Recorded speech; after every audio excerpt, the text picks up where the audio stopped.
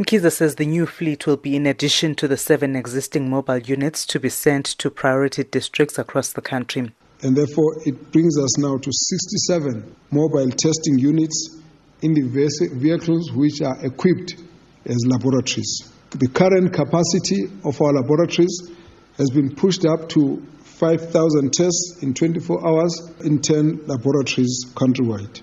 That will move our capacity to about 30,000 tests in 24 hours, using approximately 180 testing sites throughout the country, consisting of 320 testing units. He wants the country to be more proactive in identifying cases instead of waiting for people to get symptoms and go to health facilities.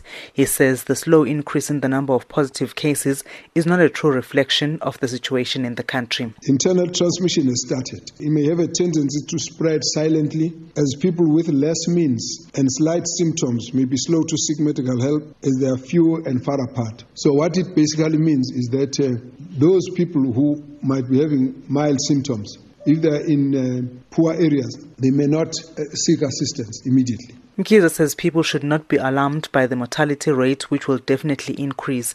Based on the current observations, we're seeing the mortality has started picking up, and therefore the numbers that we are seeing, we mustn't expect them to come down immediately.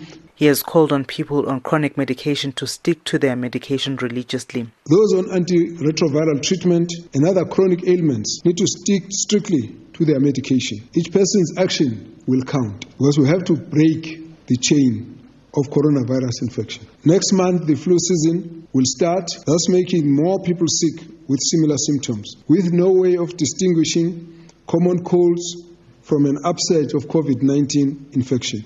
Mkhize says it's too early to measure the impact of the 21-day national lockdown. But you see, it's very early days. At the moment, the numbers are what we have given, and they are not anywhere closer to where they could have been if there had not been any intervention, and that's the point we're making. But we're saying no one must take that and be complacent, because there will not be a warning when the situation changes. So we must always be having our foot on the pedal, be aware that all the time there must be action, so that we must affect and influence the way those numbers are going through. Mkhize has emphasized the importance of washing hands, social distancing, good cough etiquette and staying at home. Tabile Mpele, SABC News, Johannesburg.